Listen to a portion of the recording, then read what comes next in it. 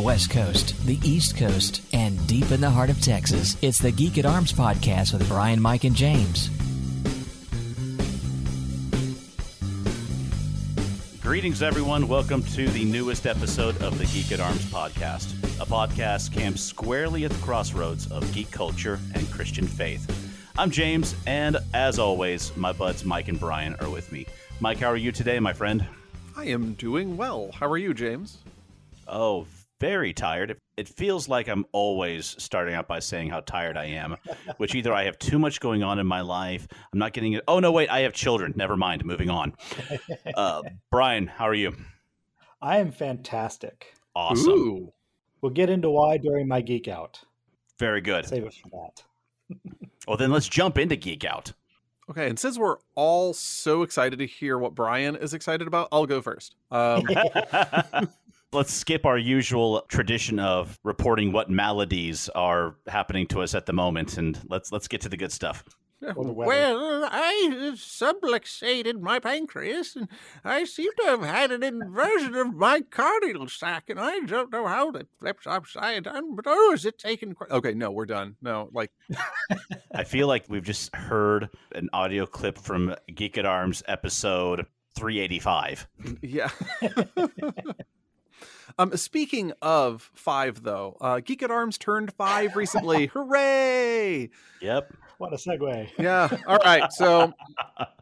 So, first thing that's up on my Geek Out is bookbinding, because a friend of mine and I have just kind of gotten a small group together, and we have been making a book from, I don't want to say from scratch, because it's not exactly like we, hewed down the tree and mashed the pulp ourselves, but starting from paper and cardboard and glue and stitching, we're making, at least for me, it's going to be a blank journal, but he's actually high quality printed a book that he had access to through public domain and did all of the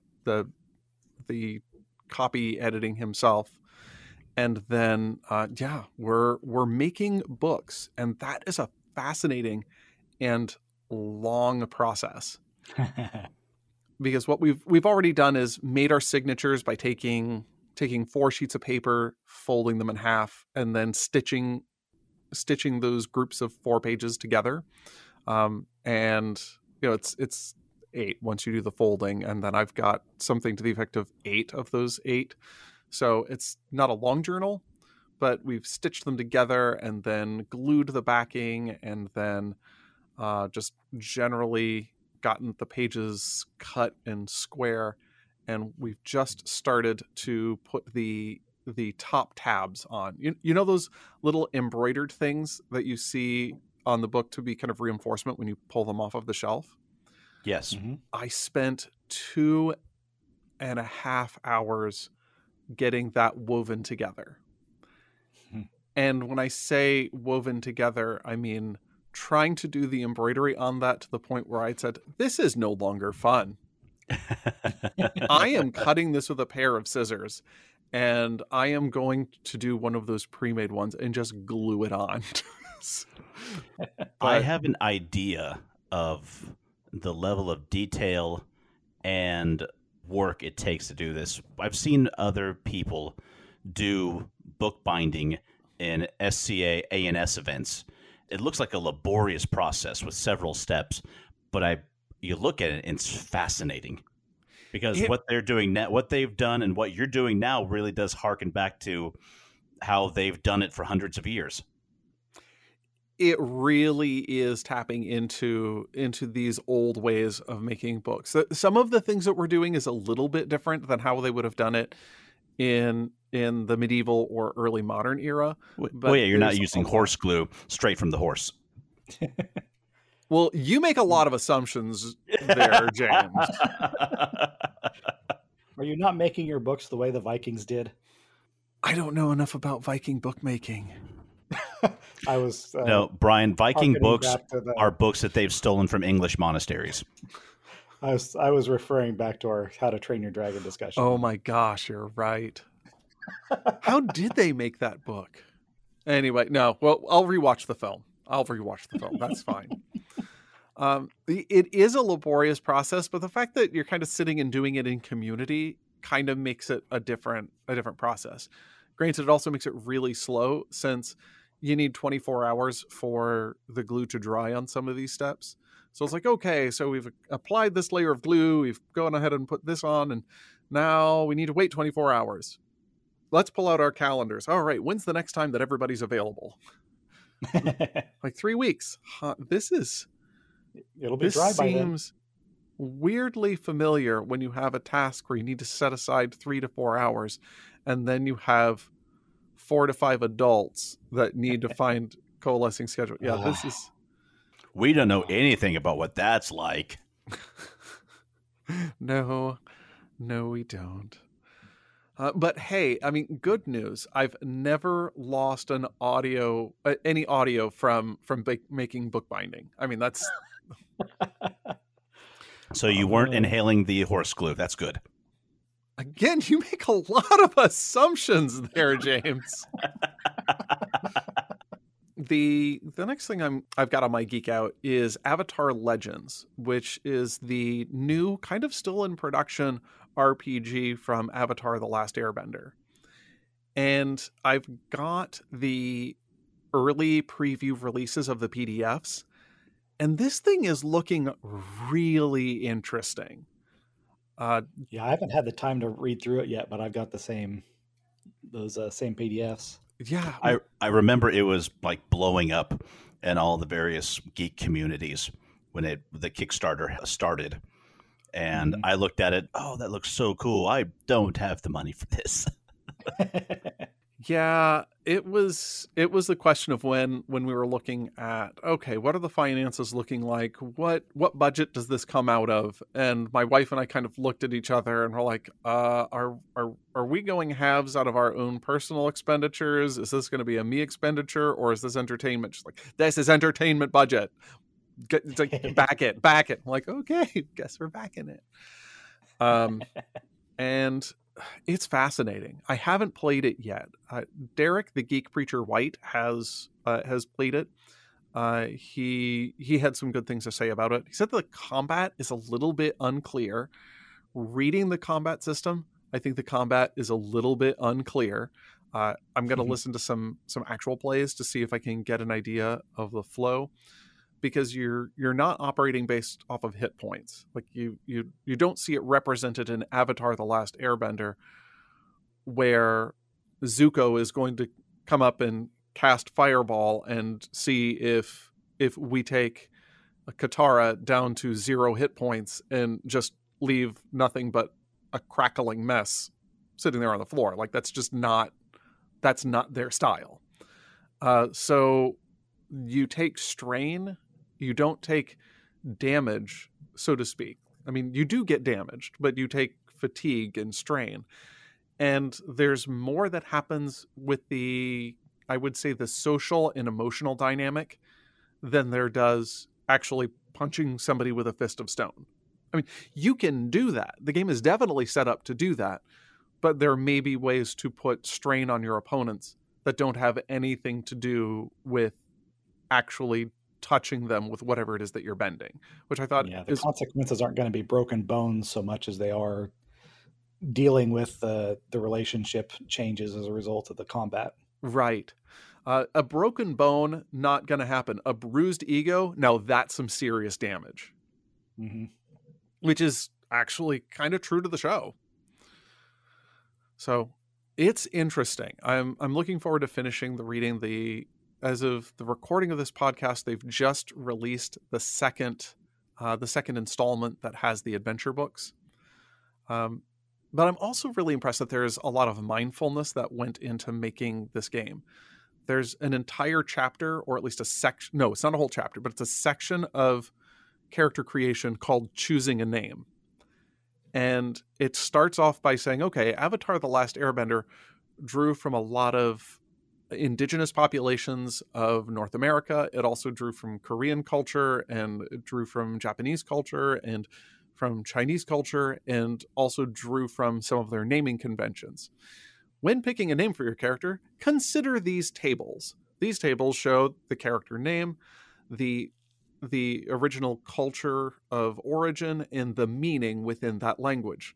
And it kind of does more than just a nudge of, please don't just make up a name that sounds kind of Chinesey to you, because that can be really offensive. And I'm like, this section doesn't have Daniel Kwan's name on it, but it has Daniel Kwan's name all over it. And I think this is really, really cool. Yeah, that was actually kind of echoing in my head. I've been playing that Lost Ark MMO, kind of an MMO. And I'm naming my character. I'm like, oh, I got this martial artist character. I need something that sounds a little Asian. Like, I just read that thing in that Avatar book. I should be careful about that. Right. Well, I mean, and that's kind of the cool thing about making the book in this day and age, is that there's enough awareness that it makes it into the core book. That's not supplemental. That's not stuff that you're expected to figure out on your own. It's going into the cultural awareness is going into the core book. And I might have done the same thing had I not been listening to so much of Daniel Kwan and Asians Represent. And yeah, I think that I actually would not have backed the thing if I had not seen his name attached, because I was actually kind of afraid of just exactly that sort of thing. Like, you know, this has the potential to go so oh, Daniel Kwan. No, I trust what they're gonna do. So I'm gonna back this. So aside from Avatar, I have been geeking out to Mario Kart 8 because they just released some DLC in a booster pack. So just this last Friday, as of the recording of the show, they had the first installment of 48 new tracks for Mario Kart 8. So for $24, you pay once, and then they release several tracks each installment over a period of 2 years. And so the first set of 8 tracks just got released on Friday. And it took me and my family a little over 24 hours to get the gold cup in all of those in all CCs. So we've been playing more than a little of that. I'm going to have to look into that, because Mario Kart is a game that is played almost on the daily in this house. So yeah, I think new courses would be most welcome for the kids. You know, for kids. For kids. That's not foreshadowing at all. Our audience is saying, huh? That's okay. After the end of the show, they're still going to be going, huh? I just watched this show. I'm probably going to watch it again, and I'm still going very much, huh? So of the new ones that have released so far, which one was your favorite? Oh, gosh. In the new edition, what we've got is at a set of 8 tracks. One of the ones that I was really looking forward to was the Coconut Mall, because I really loved that one on the Wii. But I think that the ones that have been kind of the family favorites have been the Toad Circuit and also the Sky Garden. Toad Circuit originally appeared in Mario Kart 7, and Sky Garden originally appeared in Mario Kart Super Circuit. So they've been the ones that we really have been enjoying. Very cool. I have enjoyed when you see courses that have been remastered for Mario Kart 8 that have shown up in past games. I don't know why I love it so much, but every time we play the Excite Bite track, I'm just happy. That one has, every time that one comes up, my youngest and I are looking at each other like, oh, it is on, because I love this course. Mm-hmm.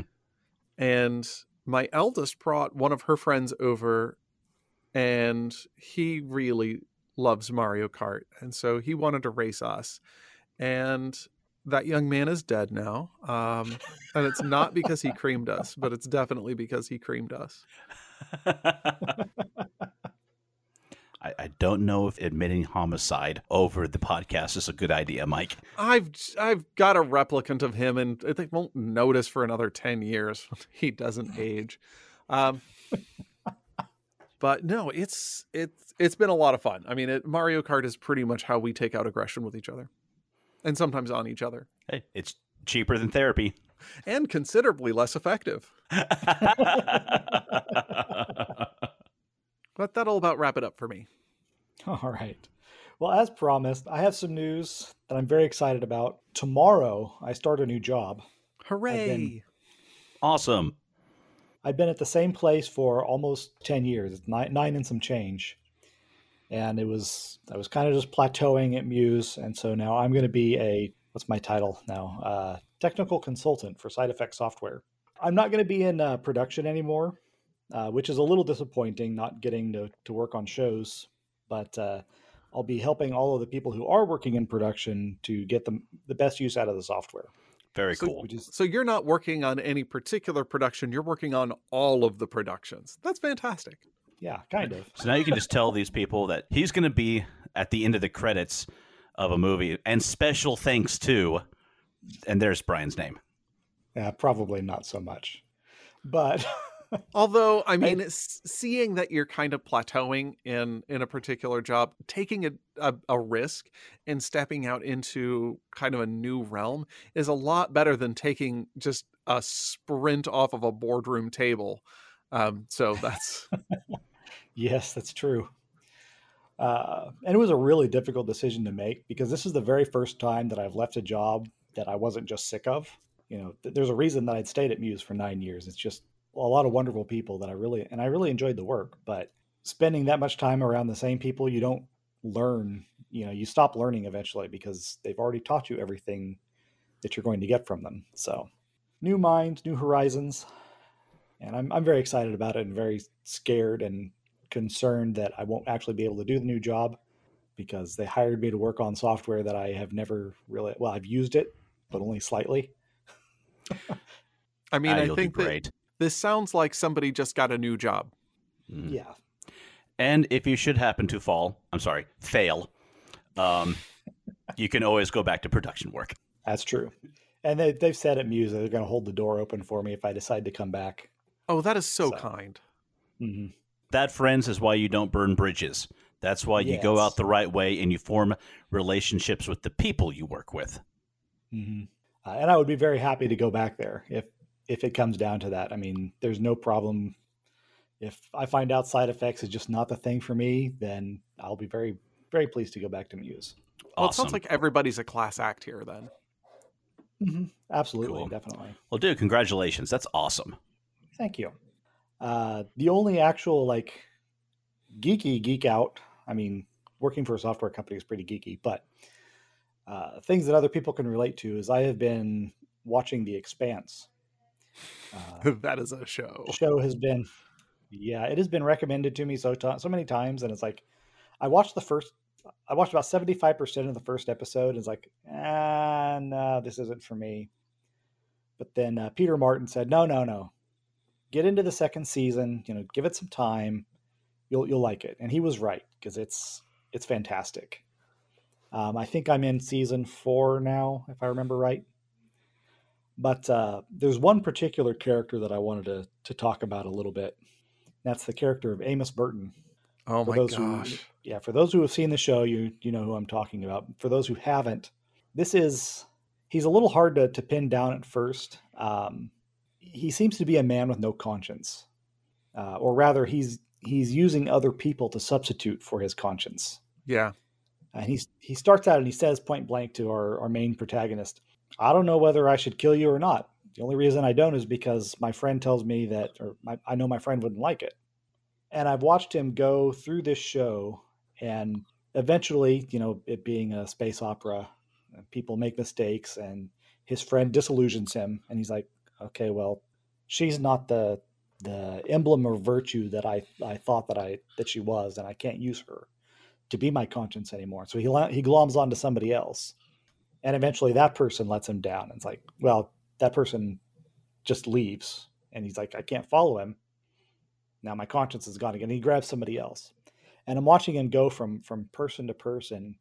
And incrementally, it's been so slow over the course of the series. He is getting better. He is starting to recognize this is the thing that I should do. This is the thing that a good person would do. I'm not going to do it, but I recognize that it's what I should do. What's interesting is when you see him being the angel on somebody else's shoulder. I don't know that you're there yet, but there is somebody who's going to pull the trigger on somebody in revenge. And he lays his hand on that guy's gun and says, "You're not that guy. You're not the guy." And You're he turns not around that and says, guy. "I'm the guy." I am that guy." Wow. I mean, It's good stuff. Man, I like, was the funny thing is, I called that line. I was watching it for the first time. It was like, "You're not that Me guy." too. And like, take your daughter and go off. And then he looks at the guy. He looks at this scumbag of a human being in a lab coat. He just looks at them kind of wild eyes, like, "I am that guy." And then you don't see what happens, but he rejoins the rest of the group. The little girl's like, "Oh, where's Dr. So-and-so?" "He's not coming." Like, okay. We all know what that means. yeah. They don't need to. Well, we don't need to burden the little girl with that. Right. Right. And he recognizes that. I mean, he doesn't, he is not so depraved at that point that he says something that would be true to himself. Like, sometimes a guy needs to be killed. Like I shoot people, sweetheart. And like, he doesn't do that. He has enough discernment and enough growth by that point to say, that's not the thing to do. It doesn't make him a good person, but Oh no. it makes him at least a growing person with a trajectory. Yeah. And the last episode that I saw, somebody challenged him about the horrible thing that he'd done. And he stops and he thinks, he says, "Yeah, Jim wouldn't have done that. I need to get back to my crew." He's recognizing that without that support of, people who are pulling him up, that he's sliding back into old habits, sliding back into his old way of thinking. And the thing that has been striking me, because there's a character in, I think it's into season 2 or in season 3. I haven't been keeping track of the episode numbers. There's this Methodist pastor. Oh yeah. And she's an interesting character on her own, because here's this pastor who never once tells anybody about God. And she has this opportunity with Amos here. He's latched onto her. Here's my symbol of virtue. This is the person who's going to tell me what right and wrong is. And there's his opportunity for somebody to say, "You don't need another person to be filling this role. You need Jesus, boy." But she didn't do that because she doesn't believe it.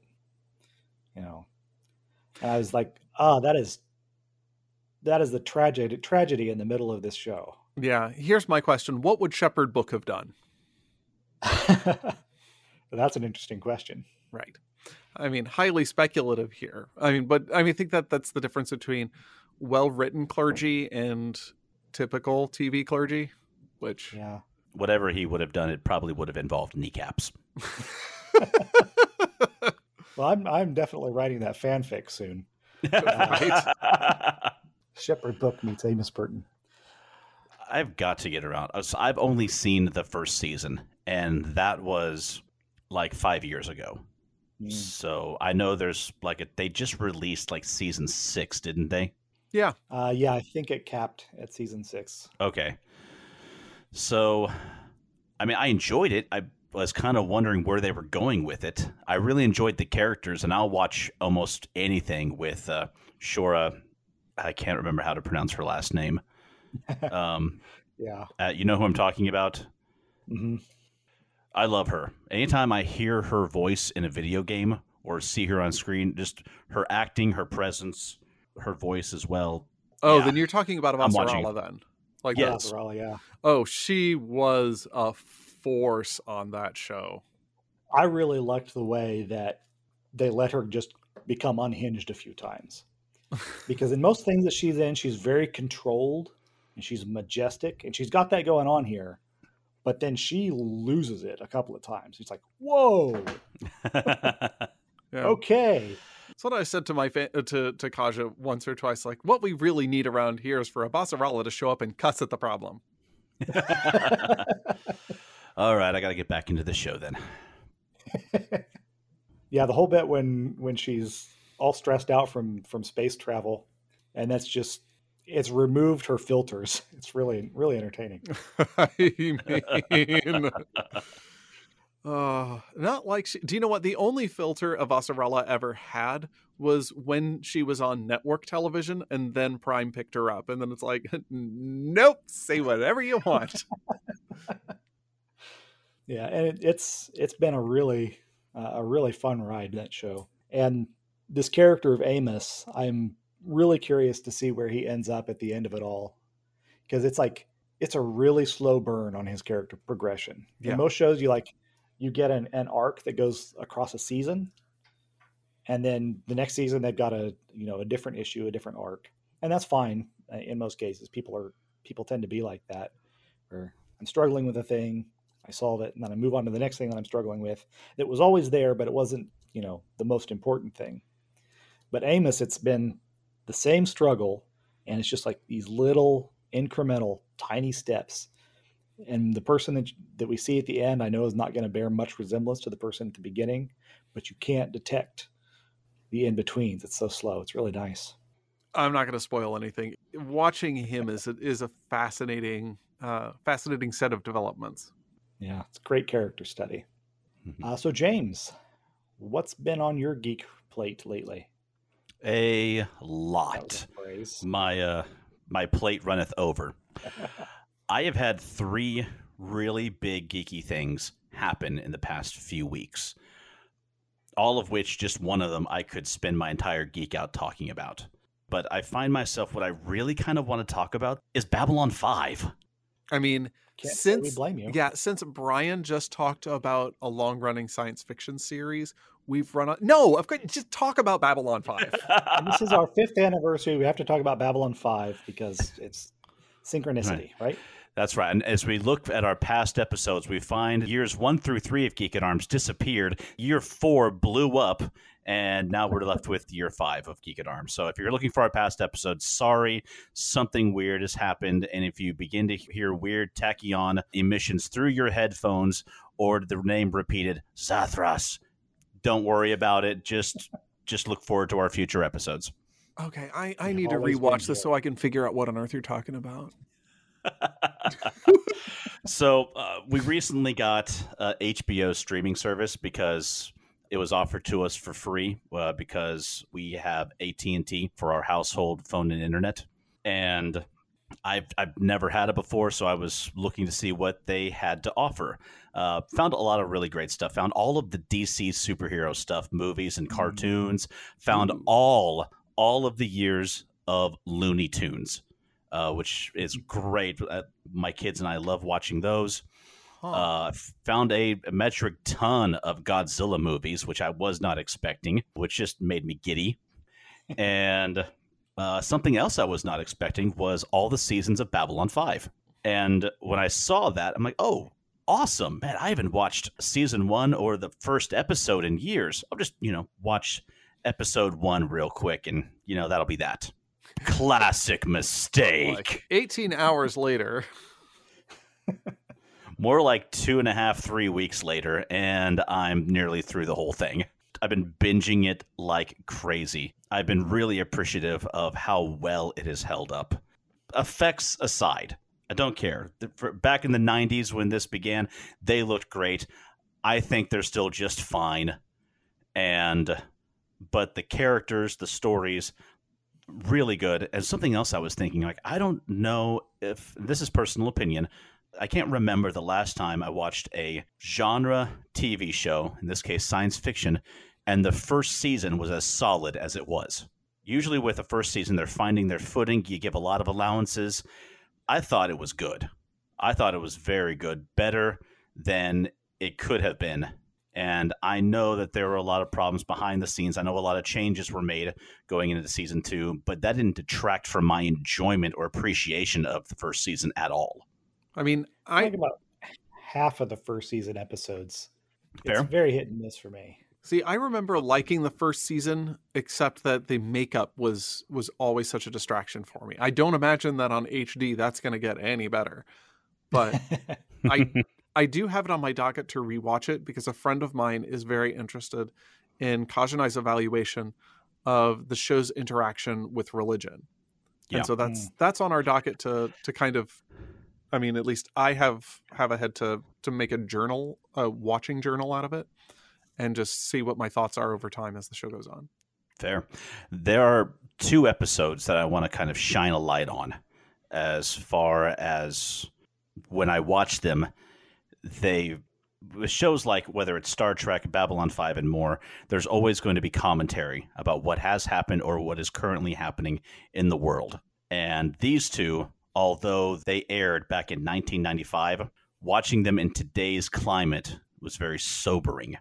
The first one was the episode Confessions and Lamentations, where the doctor of the station finds that there's a certain species of alien called the Markab, who on Babylon 5, they keep dying.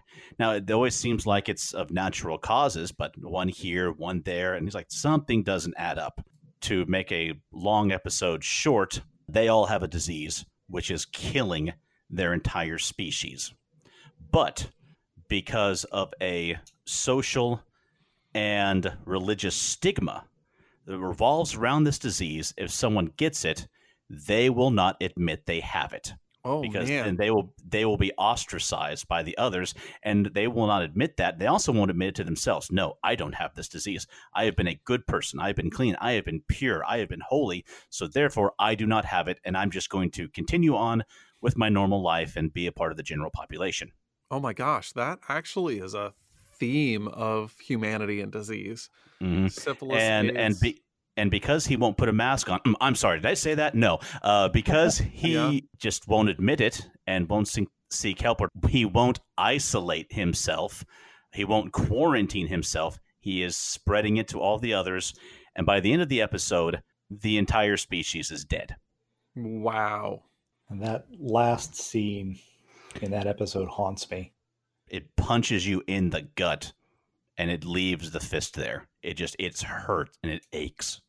But it's interesting to see what they were drawing from the past that really taps into something that is pretty core to, not core, but is relatable to what is happening in our current day. Yeah. Yeah. The next episode, it's called The Long Twilight Struggle. Earlier in the season, 2 of the major races, the Narn and the Centauri, start up another war. And there's a lot that goes on behind the scenes, but the Narn are being beaten. They are making a last-ditch effort to try to stop the enemy. They're going to attack one of their supply worlds and try to buy themselves some time. Well, the Centauri find out about it. They send some of their allies, behind-the-scene allies, who are a major problem in this world. The Narn strike force is completely wiped out in seconds. And instead of continuing the campaign, the Centauri decide, we're just going to skip to the end, and they show up at the Narn homeworld and begin bombing it. Populated areas, civilian areas, all of that. And considering what I had been reading in the news recently, watching that episode was very sobering and haunting. It's interesting how our science fiction can seem prophetic when really what it's doing is speaking wisdom. Mm-hmm. Because as much as we can put those things on the screen and say, yeah, that's awful, certainly we've learned so much since then. Clearly we haven't. And there are some lessons that we need to hear over and over again. Brian, you talk about last scenes, which really carry an emotional hit.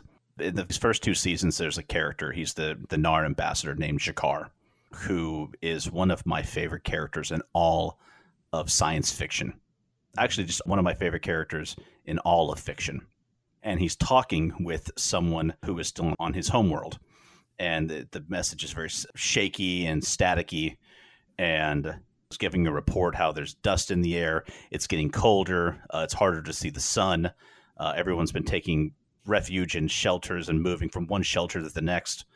And he tells them, we've got one final order for you from the government. And you see G'Kar, who is this very proud, very strong man. He goes to the commander of the space station, says, I've been in talks with my government. their last order for me is to come to you and to request asylum. And he was gung-ho to go back home. He wanted to go back and fight. Yeah. He was ready to hop on the next ship and get back there and to help his people. And instead he's been told, no, we need you on Babylon 5. We need allies for the future. You have to stay there. Yeah, I need to rewatch the show. Rewatch Babylon 5 and we'll talk about it. I'll watch the rest of The Expanse.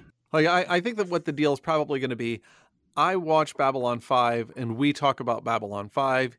You watch The Expanse and we still talk about Babylon 5. Babylon 5, yeah. I'm not seeing the problem here. I'm not saying I'm sad about it. I'm just saying that's what's going to happen. I could go on a lot longer, but I'm going to keep it short about B5 anyway. I'm in the middle of season 5. Speaking about hit and miss episodes, wow. It is what it is. You know, there are some in this season which I actually thought were like diamonds in the rough. And then there's others that are, you know, we're not even going to talk about them. Just going to move on. But I've thoroughly enjoyed rewatching this series, and it's not going to be the last time I do. So it's just that it holds up so well. But moving on from B5, like I said earlier, 3 very big things have happened in the last few weeks, kind of in quick succession. The first one was that for a while I wanted to move away from the Xbox onto something else where I have more people who play online and also something that I could play more co-op games with my wife. And we were actually able to get our hands on a PS5. How you been liking it? I have been enjoying it a lot. Joy and I were actually up a little later than we should have been playing a co-op game called Divinity 2 last night. Only gotten a couple of games so far. They had a lot of games for free. If you subscribe to like PS Plus, which is their version of Xbox Live online play. So I've downloaded a few games, including a Crash Bandicoot game, which I've not played Crash Bandicoot since 1998. I don't know. And I'm like, wow, this game is, you know, they updated it. Updated the graphics. I'm like, this looks so beautiful. Why is this game still so freaking hard? What type of game is it? Like, what's the... It's like a forward, back, and side-scrolling platform game. It's just frustrating. Because if you don't time... Hey, James, ever play Hollow Knight? Shut up. If you know what? I'll play Hollow Knight. You try Crash Bandicoot, and we'll compare notes. I would. And by comparing notes, it will probably mean drinking most of a bottle of tequila. That'll improve the platforming right there. You will. It's a game that's a lot about timing. If you don't time a jump just right and hit it at the exact point, you're going to fall into a pit, or you're going to hit something which kills you instantly. Yeah. So. Gotcha. And I'm like, why are my reflexes not the exact same that they were when I was 19 years old? But anyway, I also got a game I have been wanting ever since it came out a few years ago called Horizon Zero Dawn.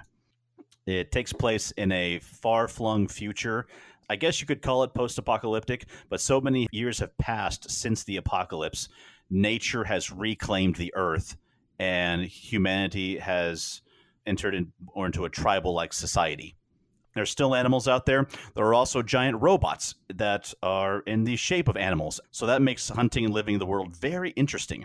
But it's also interesting to see humans with, you know, leather, buckskin clothing, beads, and bits of polyceramic armor sewn into their clothing, and using fiber optic cable to tie together their bridges, hold their pants up, so on and so forth. This sounds a little bit like the New England Ren Fair. I got to go check out the New England Ren Fair sometime. It's here. But you play as the character named Alloy. She, through access to a piece of technology, is able to interact with some of the robots and with her surroundings in a unique way. It's one of the most visually appealing games I have seen in a long time. It's absolutely beautiful. Fun gameplay, great story, and I'm glad that I was able to get it for the price that I did because it has been out for a few. And on the PS5, it's been great. My only gripe for the PS5 was that it for everything, for as powerful as it's supposed to be and as much as you pay, it doesn't come with an HDMI cable. Oh, well, yeah, I guess that tracks. I told Brian, he's like, well, just use one of your own HDMI cables. I'm like, yeah, Brian, because I have those just lying around. I had to remind him, I'm not you, dude. I mean, I have a box within arm's reach that has like 4 of them in it. I rest my case. I mean, Yeah. given what I know of you, that number seems kind of low. Well, I'm not an early adopter. I still have an awful lot of VGA cables too and DVI. As the two cables are just kind of sitting there awkwardly next to each other, kind of side-eyeing each other like, do we have to talk to them? Back in my day, stop it, Grandpa. And besides, I have like 6 screens around here that all have HDMI plugged into them, so a lot of my cables are in use. You know, sometimes, though, he looks at that box and thinks, maybe I should order 1 or 2 more. I mean, Just so I know I have enough. actually, the fact that he has 6 Yeah, in use, the number sweet. seems about right, but it's just me. Well, I'm actually expecting a workstation from my new job, so I had to buy 2 more DisplayPort cables to connect to it. So I actually did order more monitor cables just this week. Hands of all those that are surprised. That's what I thought. I'm imagining a workstation that he's building with just a few more monitors so that he can get just a 360 display and he can just pivot his work chair, his office chair around. In the end, the whole thing has to be lowered around him, kind of like Darth Vader's meditation chamber. But that's just my mental picture. Well, now he's thinking about actually doing that and making sure that, you know, air compressors fire so that you see steam coming up along to the soundtrack of dun, dun, dun, dun, dun, dun. Well, I have been thinking about getting a helmet situation with my Oculus. I For actually was helmet having on some the- really bad ideas as to what I could do with an Oculus and my bike right now. So let's just... I do not recommend that. I've played Because that then, game. Brian, have you heard from Mike recently? No, I haven't. I actually played a He demo of a thinks he- game at PAX that did involve an exercise bike and an Oculus and also altitude control. It was pretty amazing. Here's video of the man flying off an unfinished overpass with a headset on his bike. If you increase your audio, you can hear him screaming, "Gotta catch them all!" Although, I'll be honest, Mike, that is kind of one of the ways I pictured you going out. I try. Everybody will be able to see him as he goes off the edge. I try every day to make sure that on my bike is not how I go out. All right. Well, moving on, the PlayStation 5 has been very nice. I'm still trying to connect to a lot of members of the geek community on it because I know there are some people out there who have PS4s and PS5s. And I'm hoping to do more online play. That was one reason why I left the Xbox. Most of my gamer group on there has just moved on to other things or just isn't playing at all. And for me, video gaming is also very much a social thing. And so I'm hoping to find some new people to play with. So what else? I did this little thing this last March. I finally, for the first time in my SCA career, got to go to the event called Gulf Wars. How was it? And I'm still recovering from it. It's a full week-long event that's held in Mississippi, and it was a good 8-hour drive from where I live in Texas. And, you know, that's not that bad. I used to make that trip from Colorado to Kansas to see family, and the view from Texas to Mississippi is much better than Colorado to Kansas. Louisiana is a very pretty state, thankfully. Like I said, the event, it's a battle between the kingdoms situated in Texas versus Florida and the other kingdoms in Louisiana and Mississippi and more, and other kingdoms come down and fight as well and join one side or the other. A lot goes on, a lot of chivalric combat, rapier, arts and science, pages upon pages of different classes being taught. A lot of bardic, a huge amount of shopping, several dozen vendors there selling their wares. And I don't know how, but I did not end up spending nearly as much as I thought I would. I honestly thought I was going to come back with another sword. Somehow I didn't. My willpower held strong, and I also had Joy with me, so that's another reason why. I was going to ask. You know what, though? I had my cash saved up. If I had bought one, she wouldn't have cared. There were a lot of really beautiful ones, especially swords from Darkwood Armory. Oh, yeah. And I don't know. There was only one that when I got it in my hands, it was like, oh, I need to put this down right now or I'm going to go home with it. Incoming message from your better judgment. Yeah. The only reason I didn't was because it was another cut and thrust longsword. And I didn't have my cut and thrust gauntlets on, so I couldn't tell how well it would fit, like how it would feel with them on, if I'd be able to get both hands on it comfortably and be able to maneuver it properly. So I could have gone to camp, gotten them, and come back, but I walked a lot at that event, and my feet hurt. So that was probably in my favor. Yeah, it sounds like that wasn't a deal that you just couldn't pass up. No, it wasn't. So, I mean, it was beautiful. Would I like to have it? Yeah. But the longsword I have right now works too well, and I don't need two of them at the moment. Until you grow another couple arms, then we'll talk. If you're ready to go out there like General Grievous, then we'd be talking. But it was a lot of fun. I don't even know how many thousands of people were there. This is the first Gulf War they've had since 2019, I think. Both 2020 and 2021 were canceled for obvious reasons. Right. So a lot of people were there. We went for the first half of the week because, well, for several reasons. I was able to get some fighting in. The Rapier Resurrection Battle. And that was 4 rounds over the course of an hour and a half. And I about died at the end of it, but it was a lot of fun. It did not stink as bad as I thought I would because of all of the fighter practices that we've had to cancel because of COVID and Omicron and more, and weather.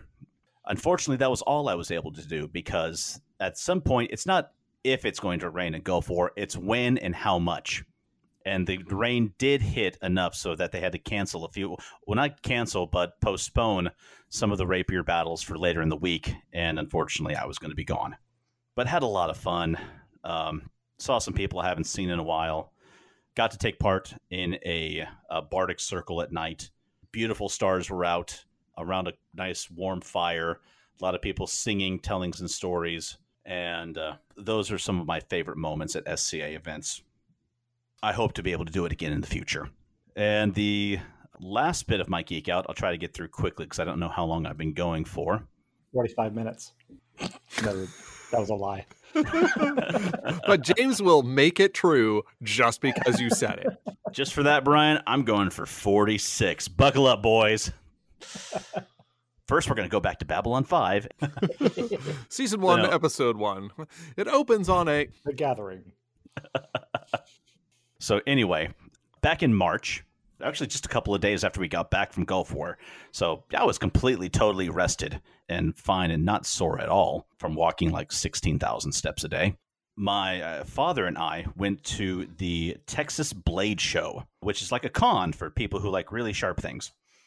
And now, every year there is a Blade Show that is usually referred to as the Blade Show, held out in Georgia. But they are expanding. There's now going to be one in, I think, California, Blade Show West, and one in Fort Worth, Texas Blade Show.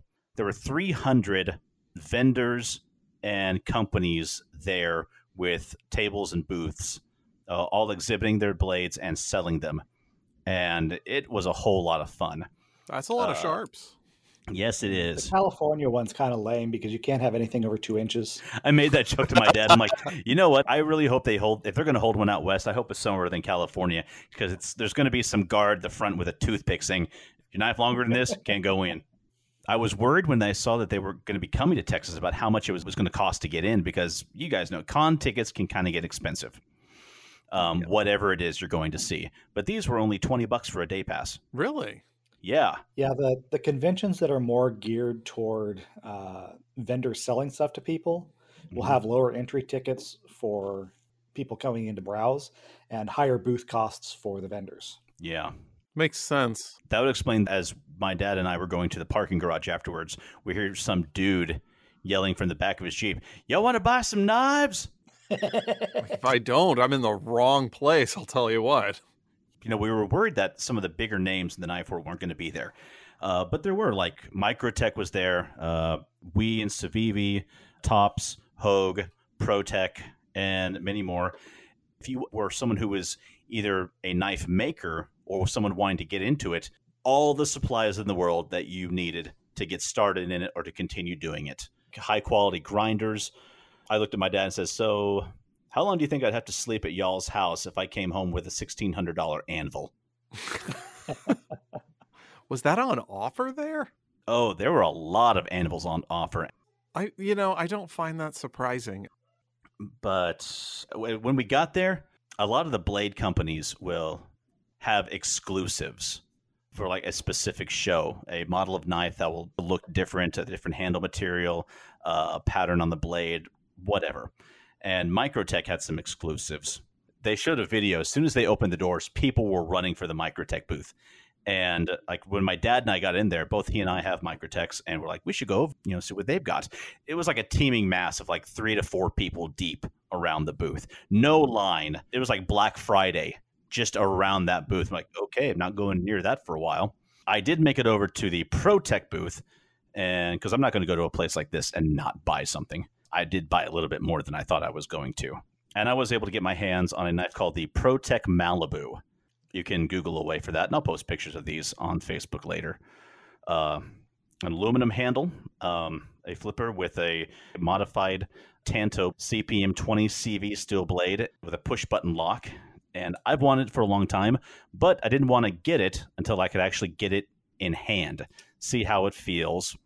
And I really enjoyed it. They had a show exclusive, which had blue aluminum with a satin blade and like a mother of pearl button.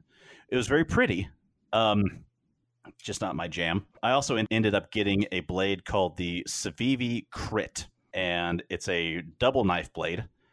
One is just a standard drop point knife blade, and on the other side, you flip it out, and it's got a multi-tool.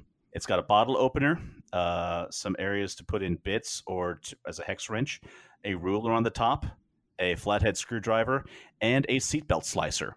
So this now becomes my car knife, because everyone should have a car knife, obviously. Bought other little doodads here and there from some of the other vendors. The only other big thing I bought was that I was needing a new bag for work.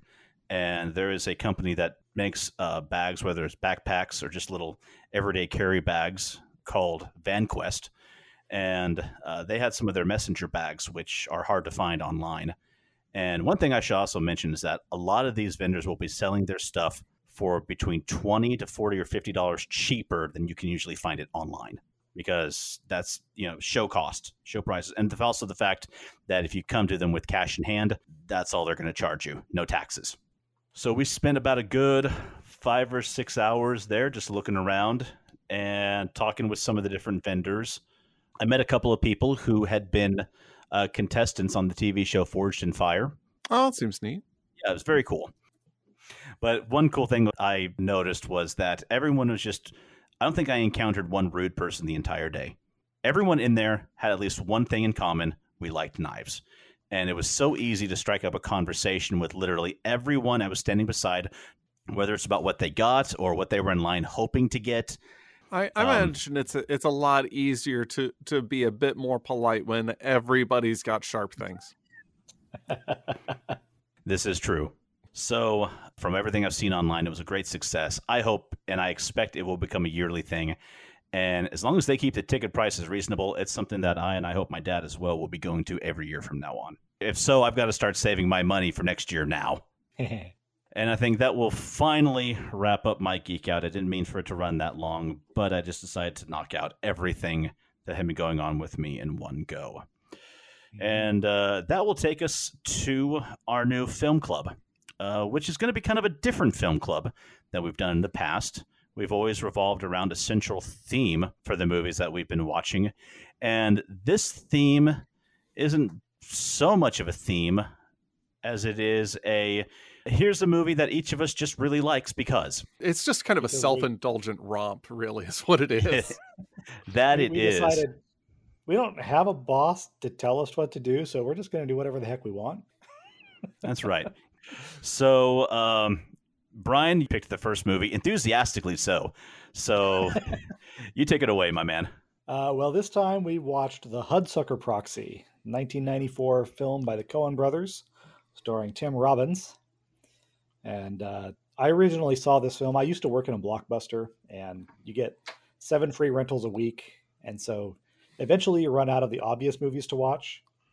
And this one is, I've been seeing it on the shelf, and it's just got Tim Robbins on the cover, like this extreme low angle with this hoop in his hands, looking crazy. I'm like, The Hudsucker Proxy. What on earth is that? Yeah, this did not go through the marketing team before they did the design on that. No. It did, Mike, except even after having watched it several times, they still didn't know what to do with it. I mean, you're probably not wrong. So I guess the first question we need to ask, and this was one that my wife asked me after we got done watching it, why did Brian pick this? Oh, I would have expected her to understand at least. Before I saw the film, I have to say this, is that I had done just a quick look as to what the premise was, like 1958 corporate America film done in the 1990s. Is this going to be kind of like a retro The Firm or some Tom Clancy novel? No, I mean, like, yeah. Brian has good taste in movies, so I don't know what's happening here. That. But okay, I would like enjoyed. I've got a couple of exhibits I could offer about that one. But anyway, hey, look, if I was there for Buckaroo Banzai, then at least we're on the same wavelength. Right. I knew Mike would enjoy it for sure. Well, I had this opportunity of always bringing home the highbrow stuff, way back years and years ago, and enjoy somewhat the same thing. And so then when the group sent us out together to pick up a movie, they figured we were going to come back with, something really cerebral. And we got to the Blockbuster and we were wandering through, and they were playing the trailer for Zoolander. And I was like, in spite of myself, I kind of want to see that one. She says, me too. And so Joy and I came back to the party with Zoolander and ruined our reputations. Anyway.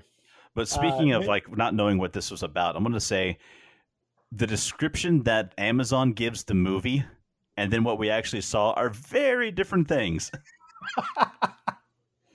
Yeah. Well, I guess the first thing out of the gate to know is that it is a Coen Brothers movie. If that name doesn't ring a bell, we're talking about Oh Brother, Where Art Thou, Fargo, The Big Lebowski, Ballad of Buster Scruggs. So it's going to be weird. They're very postmodern, absurdist writers. And this was one of their early ones. This was the year before Fargo. Their first largish budget film. Which, if you calculate in the marketing, they probably lost all of. Yes, it did not do well in the box office. It picked up an awful lot afterward on VHS. But I mean, let's be fair, because this movie came out the same weekend as Pulp Fiction. This movie has a very unconventional storytelling method, and so did Pulp Fiction. If you're going to go with unconventional story, it is no mystery as to why this got kind of swallowed up. Whoa. Yeah. I'm just having an image in my head right now of what happened if the directors of these two movies got switched. Nope. Quentin Tarantino's The Hudsucker Proxy. Nope. Hitting the nope button. This does stand out among Coen Brothers movies as being the only one that's PG. Everything else they've done has been at least PG-13. They lean pretty hard on the R sometimes. And that probably didn't help it either, because you see it's not right necessarily that people will see PG and think that it's, for kids.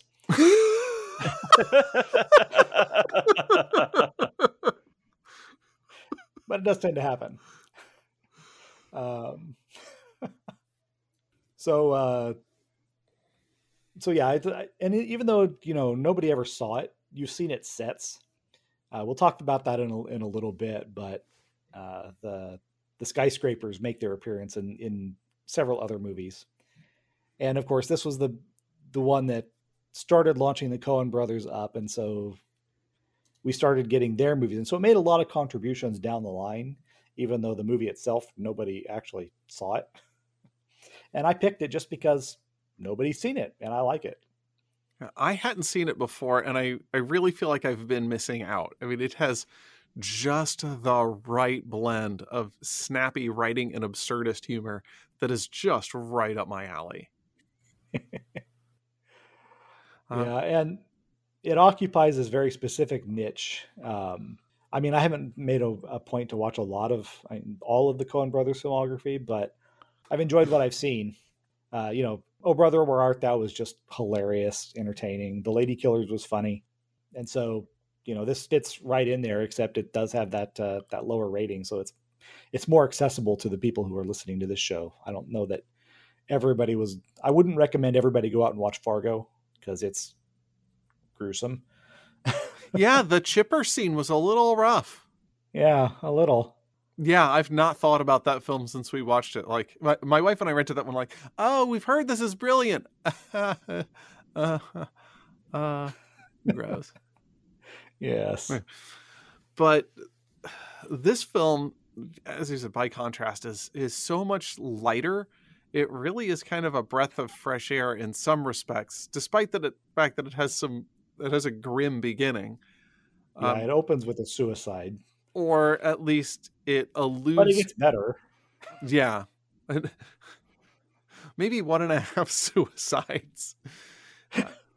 The thing that I went and looked for a review of this film, and I just want to pull a quote from Roger Ebert. Not even the slightest attempt is made to suggest that this film takes its own story seriously. Everything is style. The performances seem deliberately angled as satire. And what's funny is that he wrote that as a bad thing, and I 100% agree, but I would say that's a merit, even though he didn't see it that way. Yeah, I do wonder if he might have changed his tune if the sequence of films coming out, if he'd seen The Big Lebowski first and then this one, maybe he would have gotten where the directors were coming from a little bit better. Mm-hmm. Right. But of course, that wasn't the sequence in which they were released, and he sees them in the theater as they come out. So, but yeah, I agree that the stylization of it is a pro, not a con. Shall we talk about the film craft? I mean, we better. Tell us about those sets, Brian. Yeah. So the company that was hired to do these buildings, I can't remember the name of the company. It's Mark Stetson is the guy that was in charge. And they built all of these gigantic buildings. I think in the featurettes for the Fifth Element, they call them bigatures. It's the same company that did Fifth Element and this movie, because these buildings, they call them miniatures, but they're 6 to 8 feet tall, mm-hmm. and they're so big, in fact, that they couldn't even stand them up on the sets. A lot of those shots, half the buildings are on stilts on the floor, and the others are hung from the ceiling above them, so they're all sideways. So that's how they can get those great shots from like directly overhead. The camera is just in its normal place, and everything just turns sideways. That is fascinating. Yeah, there's some really great pictures, behind the scenes shots of that too. Are things like that done anymore at all, Brian? Because the last time I was thinking that I saw a movie which made use of the bigatures, making these gigantic small sets, was in the behind the scenes videos for the Lord of the Rings movies. I was thinking the same thing. And I'm just wondering, because of how far digital effects have come, is this craft even used anymore? It's not as common as it was. It still happens sometimes. I know Chris Nolan prefers to get things, in camera as much as he can, which is not to say that he doesn't use visual effects. I think people say, "Oh, Christopher Nolan doesn't use visual effects." Well, no, he just uses them. He uses them better, honestly. There were 300 visual effects shots in The Dark Knight. There were 300 visual effects shots in the last episode of Teen Wolf, a TV show. So he's using less, but that doesn't mean he doesn't use them. But since he likes to capture things in camera, he's more likely to use miniature sets than a lot of directors. So it's not entirely gone, but it's a lot less common than it used to be. If you had to work with a shot, would you rather work with a bigature, or would you rather work with a completely all digital environment? It depends on who built the bigature, honestly. Fair. If the And Mike broke the craftsmanship show. is good, then absolutely I would rather have that in camera, just because from the Actually, visual effects companies, from a visual effects artist perspective, I like to have a lot more in camera because I'm a tracking and layout person. So if I don't have like nice lines to get the focal length right and the camera good, my job is a lot harder when everything is just a big screen.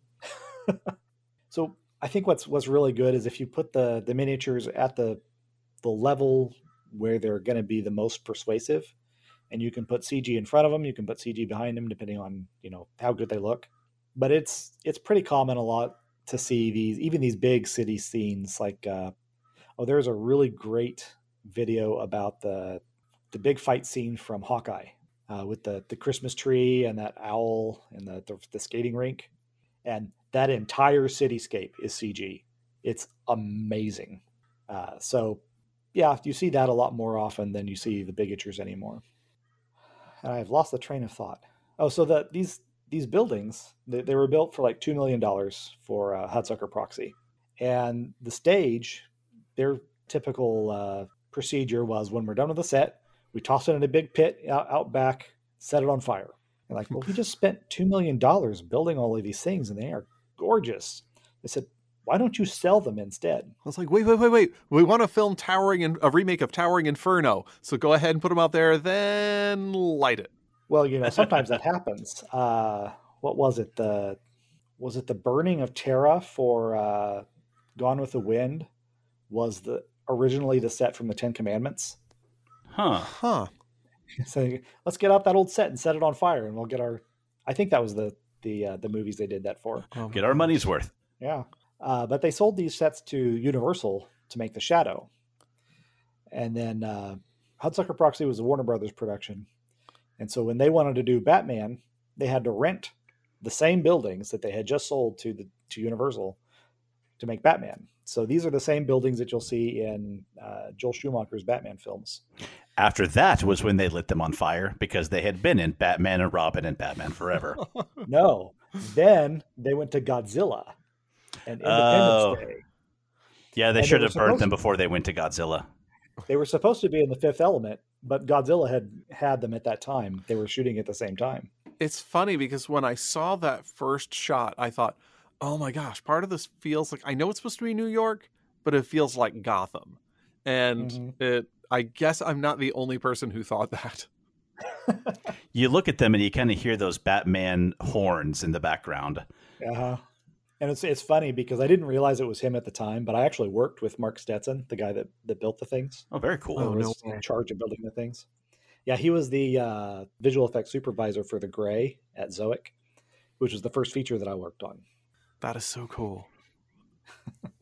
Another name that we've talked about in the past is Roger Deakins, who we had misattributed the consulting cinematographer for How to Train Your Dragon. Or was it How to Train Your Dragon 2? I forget.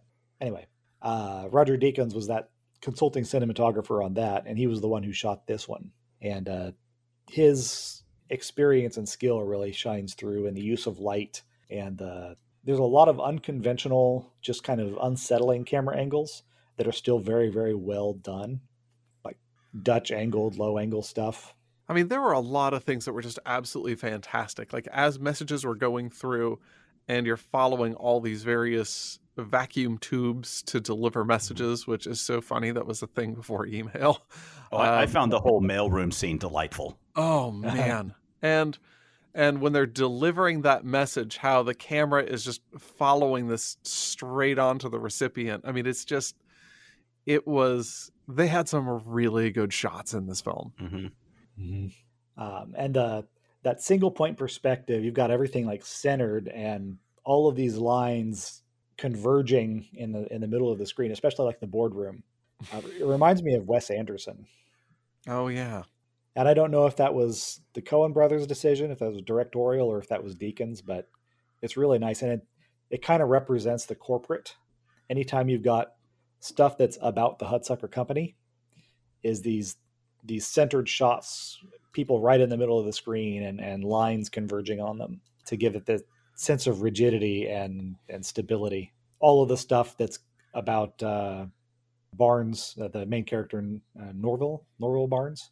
Yes. All the stuff that's about his slightly off kilter personality is where you're going to get those Dutch angles and those low angle shots that are just kind of weird. I mean, unconventional, little weird is the way to shoot this character. Yes. I've been talking a lot. Did anybody else have anything on Filmcraft before I talk about music? I mean, you kind of hit the high points of some of the things that I thought were really fantastic. The bigatures, the use of just panning over the skyscraper, these long shots trailing down the edge of the office building as people are possibly falling to their deaths in a very PG fashion. It just goes on and on forever. And it's supposed to only be like 52 floors. I mean, that can't be much more than the Nakatomi building. 53, including the mezzanine. I mean, and it was like, if somebody had done the math and said, if this was with the amount of length that they had put in at this perspective using this 6:1 scale model, it would actually have been a 90-story building. Like, nobody cares. It was just a cool shot. But I'll say this, I don't have this in the notes, but just the writing is, especially since 51 with the mezzanine, there are so many callbacks during this script. Like, they'll establish a joke once or twice, and then it'll let you breathe for a second. And then sometimes without even a lot of sense, like, well, we're looking for somebody who's 41 years old. 51 counting the mezzanine. Like, wait, what? Or like we've only got 39 days left. 51 counting the mezzanine. Like, it's some of it felt Monty Python-ish, but not. 4 weeks, 30 days, a month at the outside. What felt kind of Python-esque to me was when the character of Norville was sitting in the diner, and in walks Amy, and the two blue-collar workmen are on the other side of the restaurant looking at them and narrating what was going on. Do what? The cabbies. Yes, the cabbies. Yeah. They're narrating what's going on between these two. In walks the dame, looking for this. Her life's been hard, but she's got one more chance. It was fascinating to listen to. I'm like, I want to watch a movie where these two guys narrate the entire thing. Like, they have seen every con out there, and so they're narrating them as the con is happening. And it's beautiful. It was just beautiful. Yeah, so that's not so much Filmcraft, but it is. I mean, the writing was just way too darn snappy. It was, and I was also surprised at how fast-paced the movie was. I mean, they don't really leave you sitting thinking about anything for too long. It clocked in at just under 2 hours, but it went by at a very fast pace. Yeah, this was a trilogy in 2 hours. Those montages that covered, I think there were like 3 big montage scenes in the movie that just kind of tell the story really fast and take you forward without having to actually cover that information. Helped keep the pace up. Mm-hmm. I just about lost it when they were doing the R&D building the hula hoops, and you see people behind plexiglass sandbags. I'm like, what are? And then you see these guys in like combat suits jumping behind the sandbags. I'm like, what is? And the hula hoops around a dummy that's got dynamite strapped around it. I'm not entirely certain what they were hoping to see there. But the fact that the hula hoop and like 1 foot of the dummy is all that survives. I think I had to pause it for a few because I just lost it. And they were marking time by a secretary reading Tolstoy novels. Yes. So like War and Peace, Anna Karenina. It was just a smart montage. It really was. And those 2 silhouettes, the guys that are ad execs, that was Sam Raimi was one of them, and then his longtime collaborator, what was his name, John Cameron. Okay. I looked up their bio. Actually, they and Bruce Campbell were all in high school together. Well, that explains why Bruce Campbell was in this movie. Mm-hmm. Was he? Yeah. Yeah, he was Smitty. The other reporter. Oh my gosh. You didn't recognize him with the chainsaw in his hand, right? I mean, I did look at Joy. Why is Bruce Campbell in this movie? Because Sam Raimi wrote it. And he works in a lot of Coen Brothers films also. He shows up in a few of them. I don't know who the third guy was. I looked, but I didn't see him in the credits. But the music is something I wanted to talk about, because I honestly can't tell where the movie's score ends and a classical piece begins.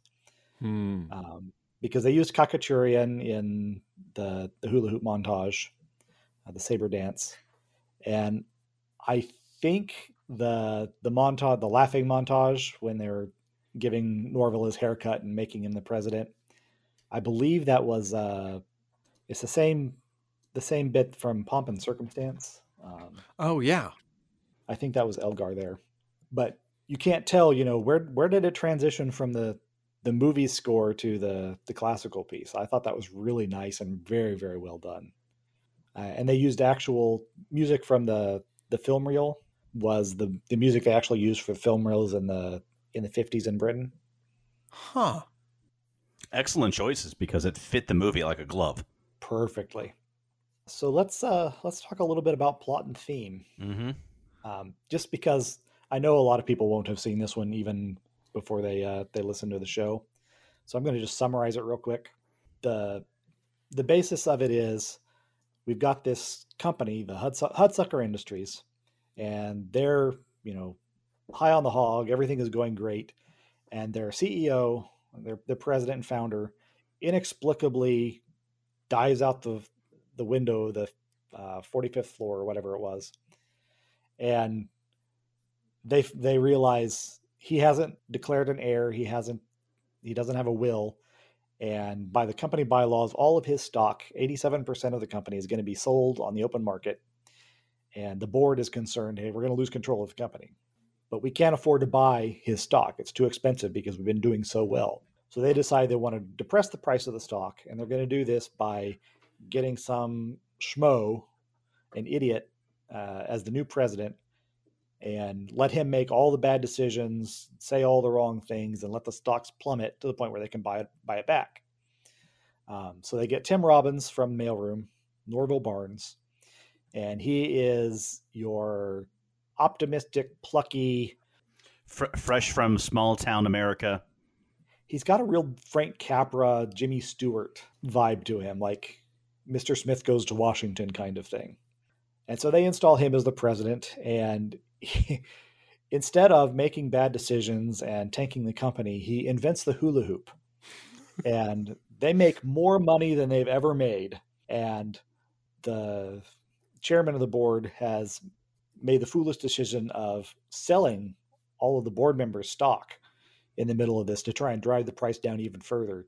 So they find out they sold all their stock, and now it's worth more than it ever has been. And so they've got to tear Barnes down from this pinnacle that he's on.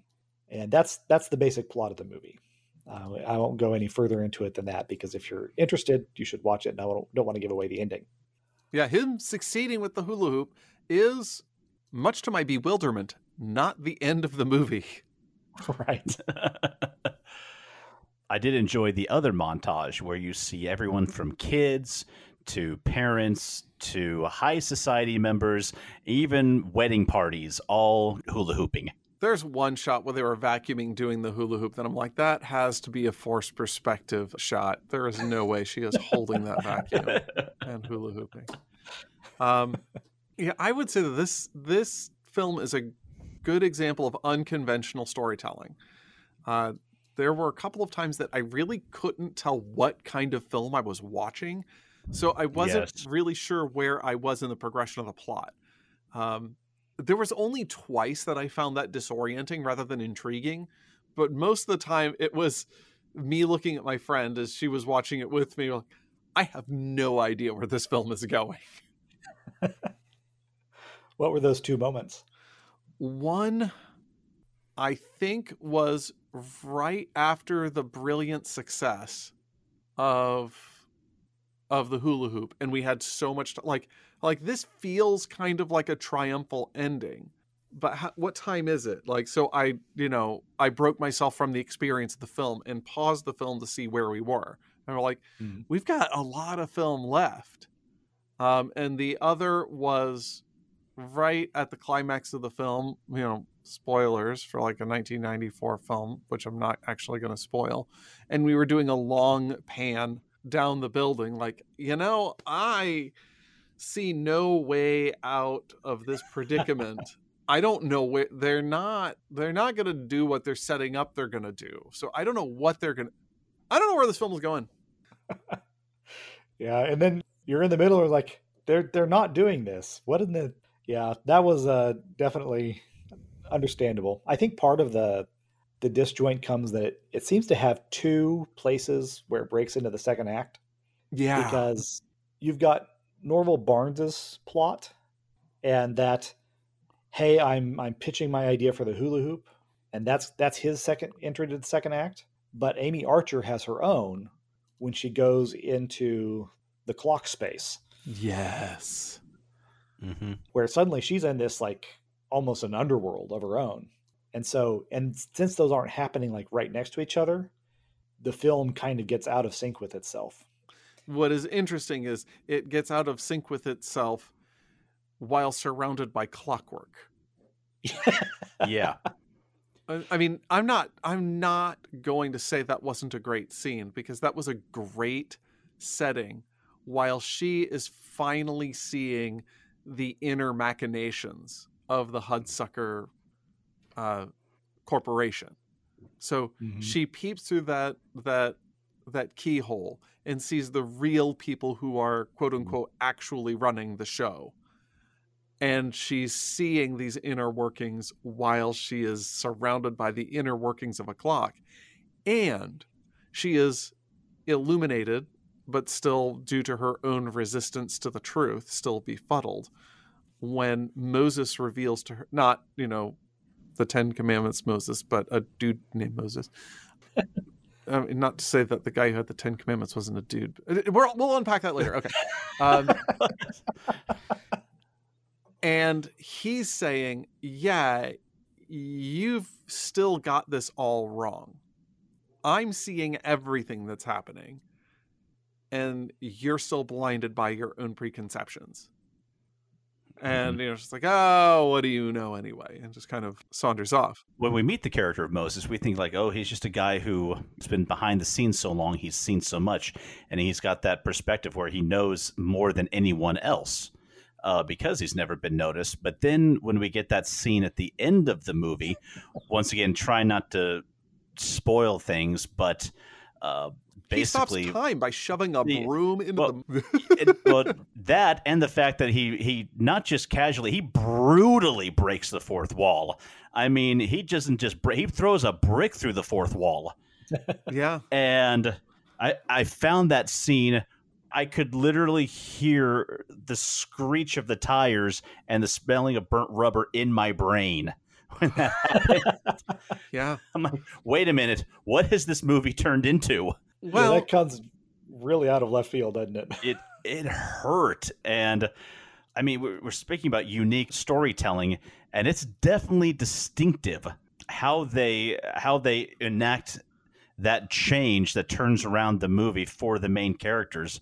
I mean, there's uses of Deus Ex Machina. I don't even know what the term is for what they did here. I mean, Deus Ex Clockina. Because face it, the two elements that enforce the biggest change, storytelling-wise and character-wise, both take place inside the clock tower. Yeah. Mm-hmm. When I watched it the second time, I was paying more attention to the door painter.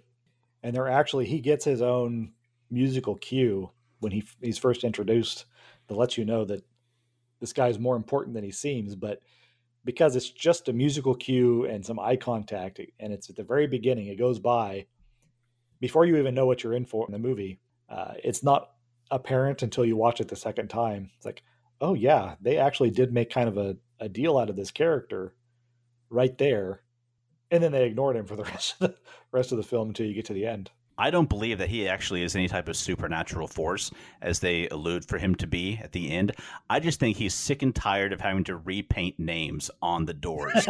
And he's like, nope, I'm done with it. I'm tired of being interrupted at it. I'm stopping this now. I mean, I wonder if it's just kind of the idea that there are make or break people in these entities that are easily overlooked at the first glance, but their presence or absence makes the difference as to whether or not the wheels can keep turning. Mm-hmm. And that we just happen to have one that is kind of representative of the falling axe, and the other that is representative of greasing the gears and fine tuning everything so it can continue to operate. Interesting. I don't know. That was just my read on it. No, that's good stuff. I like it. Mm-hmm. And the idea that you've got these people that exist in every organization. We were talking about Avasarala in The Expanse as one of these at the beginning, because she's not an elected person. People don't know who she is outside of the actual inner circle of the political spheres, and yet she's driving everything. And these guys are representative of that too, that, you know, they're not making the big bucks. They don't have the titles. They've got their own agendas and they're doing things to affect the company. It's interesting. Yeah. I've been put in a position where I've had the order come down the pipe to make sure you give so-and-so a good telling off, because I made a mistake and I'm unwilling to admit that I'm the one who made the mistake. So you go and tell them what to. And I will just say, I will make sure that I take all appropriate action with that, sir. And then promptly hang up the phone. We were mentioning the fact that this is a movie a movie about the 50s made in the 90s. And there's this tendency, Americans tend to look back at the 50s as this golden era. American power on the rise, a lot of optimism. We're post-World War II. There's a sense of new purpose, rebuilding. I actually made that comment to Joy about how I wondered what it would have been like to be in the 50s at that time. You mean before we passed some of those labor laws? Oh, I guess we'll find out as we're repealing them. Never mind. Soldier on, gentlemen. Well, I meant to be like, how great would it be that instead of school, I was sending all of my 3 children to work? I mean, how wonderful would that be? Yeah, and we know it had its issues. This movie kind of channels that reputation, though, and deconstructs it a little bit. Yeah. Because you've got the tension between the ideal of the self-made man in Warring Hudsucker, 50 years building his empire, and you contrast that with Norville Barnes, who is a very Gen X kind of guy. He takes a shortcut. He gets a lucky break. He's at the top of the company without having to earn it. This is the reputation that Gen Xers have, particularly among the boomers. And, the opening narration calls attention to that, talking about one moment right now. This is it. And that's in contrast to, well, I'm going to pull myself up by my bootstraps and put in the work for 50 years. And so I enjoyed that, looking at the 50s through that lens of the 80s, pretty much. It's interesting, the 2 classes of people who we see that have, like you said, put in the work. You either got the bosses at the top who only care for profit and care nothing for the little people below them, or B, the guy who has been working in the mailroom for 40-something years and is hoping one day to be promoted to parcels. Right. Yeah. I mean, and just the brutality of the orientation. I mean, this guy is getting information screamed at him. Like this is your employee code, 15798352431. It will not be repeated. If you do not enter your company code on the board, you will be fired. Like, okay, well, it was nice knowing you. Mm-hmm. Something that we wondered was, at the very beginning of the movie, we see Norville. He gets off the bus and he's looking at the switcher plates for the employment company. Oh. Was that an actual thing? Did they do that, or was that created purely for this movie? I don't know. That'll be something to research, I guess. Do we know anybody who was looking for jobs in New York in the 1950s? I'm sure there's an encyclopedia entry about it somewhere. I just have to find an encyclopedia. Thanks, Brian. I'm sure if we look online, we could find a commercial for the Well, so this is- Encyclopedia Britannica, but that's about it. If this was the 50s, you could find a salesman to sell one to you. Some of those job titles were humorous also. Like cat meat I don't know what a salesman. cat meats man is. Yes. Cat meatsman. I'm not sure if they would really have put exotic dancer up on the job board. Okay, so I didn't imagine that. I was wondering. Yeah, it was there. Experience needed for all of them. Right, rope braider. And would they have really been advertising for company vice president on the job board out on the sidewalk? Hmm. And did you read the fine print on the Hudsucker job listing? I tried. High hours, little pay. Yeah, low wages, long hours. Yeah. Yeah. You couldn't read anything else on that job ad, but they made sure that you could see that. Yeah. I do love the fact that instead of circling the want ad, it was a coffee stain on the newspaper that circled the want ad. I thought that was brilliant. Oh, that whole shot was great Mhm. because of the repeating circles. I really liked it.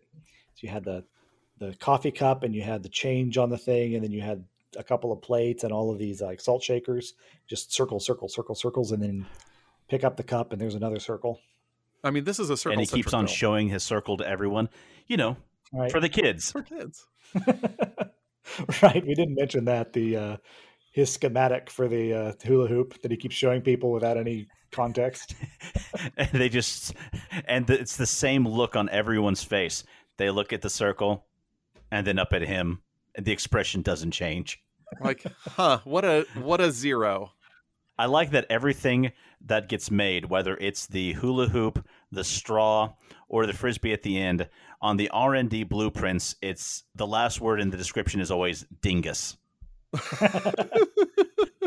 It's a small minor point, but it made me laugh. Well, shall we talk about the characters themselves? Yes, we shall. Mr. Norville Barnes Oh my gosh. from Muncie, Indiana, because that only gets mentioned like 24 times. And I grew up not far. I mean, I grew up in Illinois, but I grew up not terribly far. I have friends from Muncie.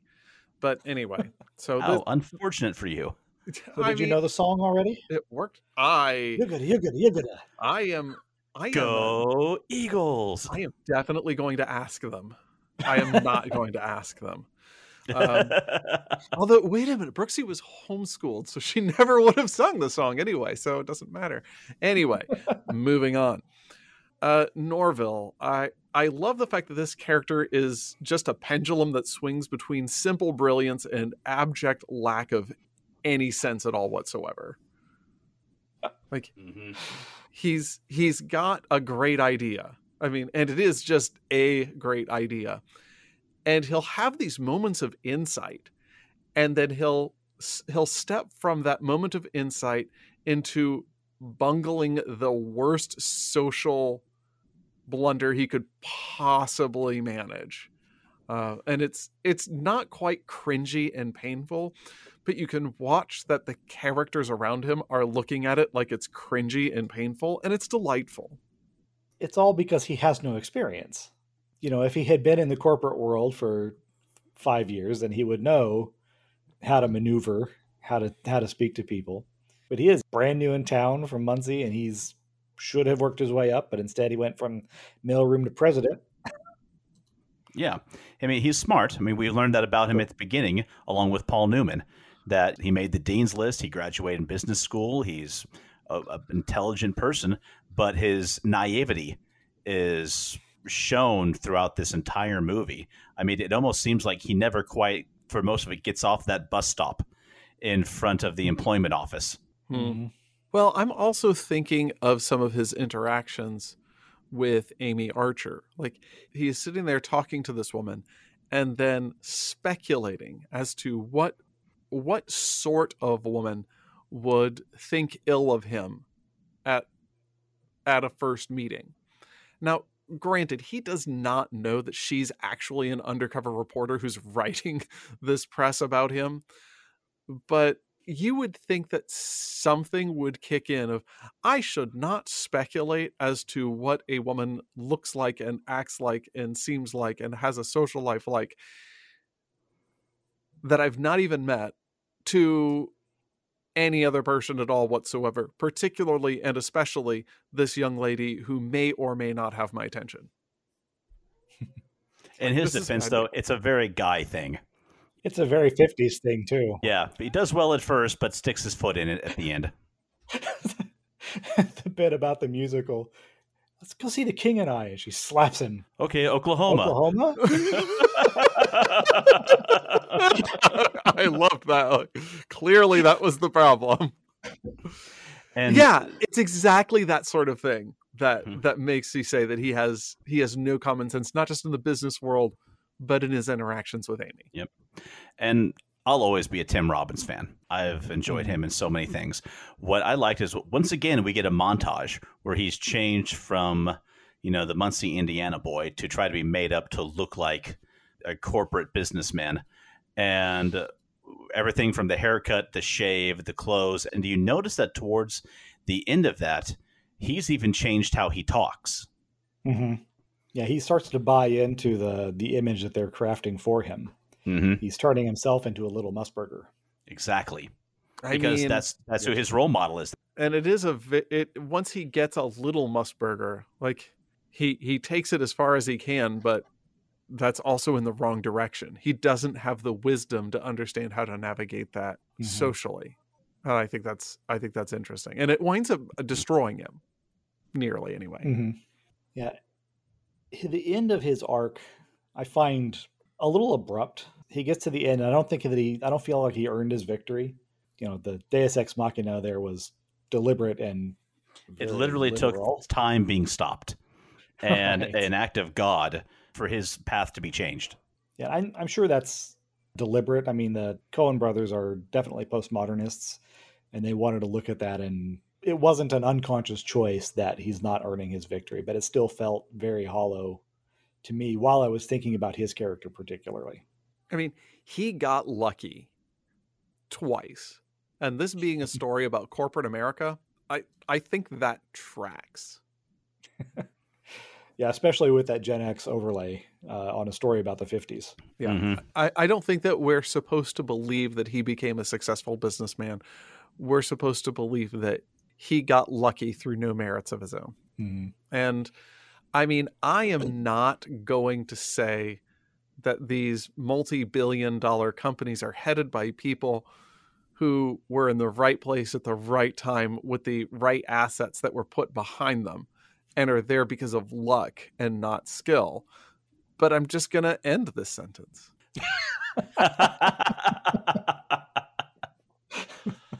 No, I mean, in earnest, the few people that we would culturally say are the pinnacle of success, you ask Bill Gates, why are you in the position that you're in? He will say, I got lucky. Mm-hmm. I was in the right place at the right time, and things should have gone the other way, but they didn't, and I was there. And he pointed to at least 2 different instances where that was the case, and everything could have hinged there, and it was just the roll of the dice. The roll of the dice, not the only one. And a very loving, encouraging, supportive check from parents for $600,000.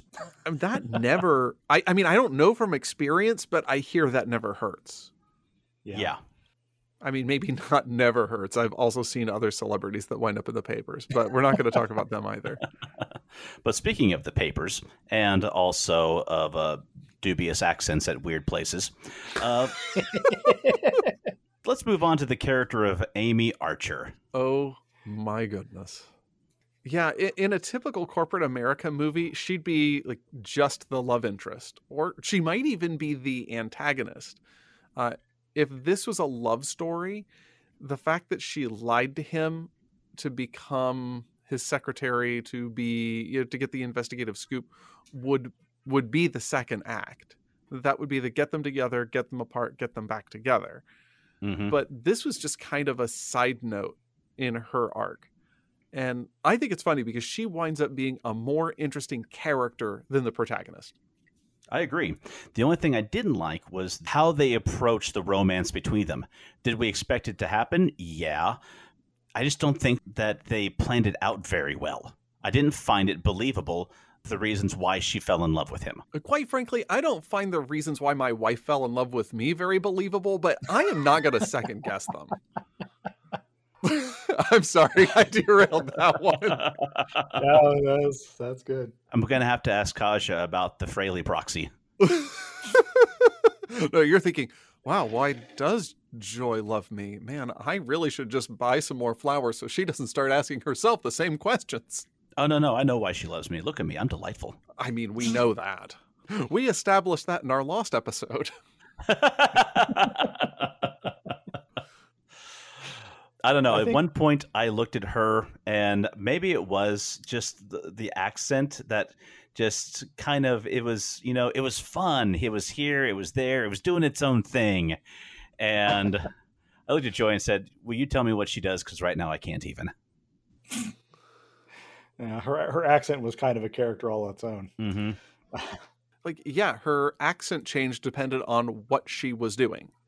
If she was being the reporter, she was keeping up with The Office with that old-timey mid-Atlantic, kind of that broadcaster type accent where they all talk very fast. And that was her presentation in the professional world. When she was going undercover, she was doing a softer voice to try to be a more timid character. When she was being Amy Archer, she had a different presentation, and you don't very often get to see Amy Archer when she figures out who Amy Archer is. Well, she was obviously having a hard time keeping them straight. Her whole monologue while Norval is carrying her in, she keeps losing her place. Yeah. And having to, okay, wait. Oh yeah, and then well, in that place it's understandable because she's trying to figure out exactly who she needs to be in order to get close to him. Well, yeah, that's her entire character. She's trying to figure out who she needs to be the reporter. She's trying to figure out who she needs to be to buddy up to Norval. She's trying to figure out, she's never honest enough with herself to know who she is. And I think that's what that scene in the clock tower is all about, because Moses is challenging her. You don't even know who you are. How can you know anything about Norval? And, she lies to him. She's lying to herself. But that's where she makes that moment of transition where she's realizing this persona that I've invented, with all the voices that go along with it, are not suiting me. They're not meeting the needs that I have. And I think the reason that she's the more interesting character of the two is because she is the one that changes. She's the only dynamic character in the movie. Norval is the same at the beginning as he is at the end. Musburger obviously doesn't change other than being committed at the end. But she learns to give up that persona that she's constructed to be a more genuine and more honest person. And it's not comfortable for her. She still falls into her browbeating when she gives Norval her diatribe, because that's the way that she can express herself and be strong enough to do that. As soon as she starts thinking of herself as not one of the guys, in air quotes, she's a lot less confident in herself. She's kind of lost. And that's why she wasn't able to talk to him in the bar, because she wasn't comfortable enough with herself. She didn't have the words to say to him because she doesn't operate in that mode often enough. I would have liked to have seen more backstory in her character. Me too. Did we ever find out, obviously she's pretending to be from Muncie, but do they ever say, where she's from, what her history is in the movie? Did I miss that, or did they never delve into it? She's been in New York for several years. We know that much, but that's about it. Mm-hmm. She's won a Pulitzer. She's won a Pulitzer, I was about to say. And she doesn't know the difference between a gnu and an emu. The third major character we've got there is Sidney Musburger, the corporate man. We get a really good idea of we know who he is from the get-go.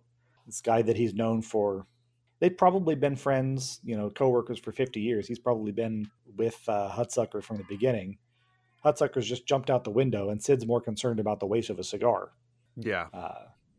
He looks at people as what use are they to me? What use are they to the company? The president's a cog in the machine.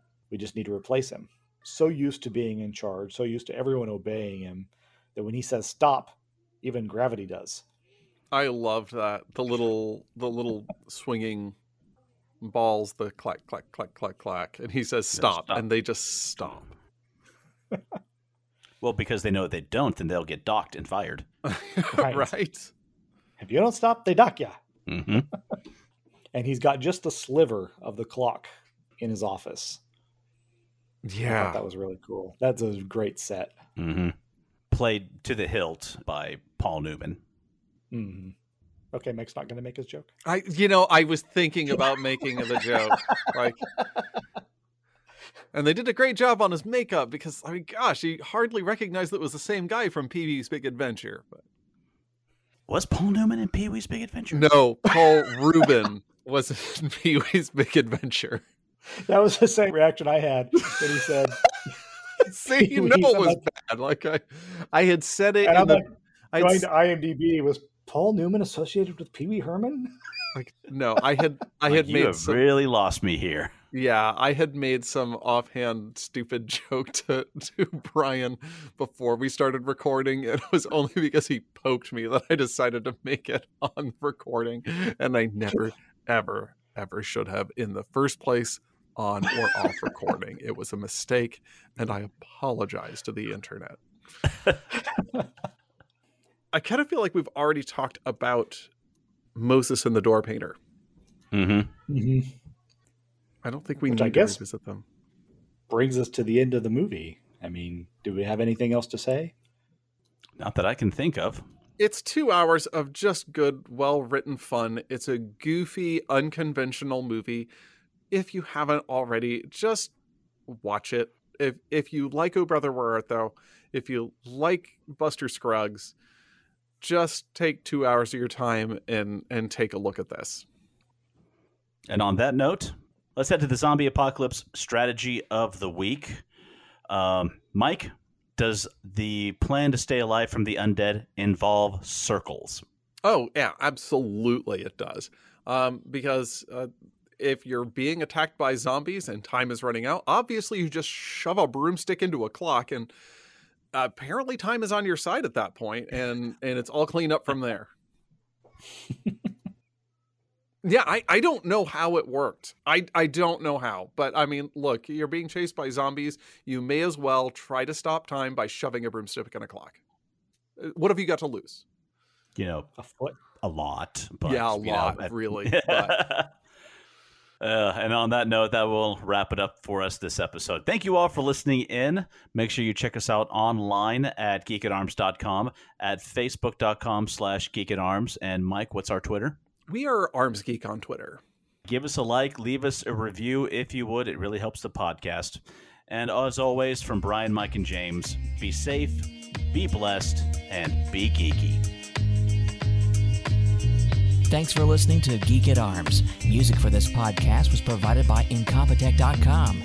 For more, check us out at Facebook.com/Geek at Arms. Give us a like and maybe even subscribe to us on iTunes.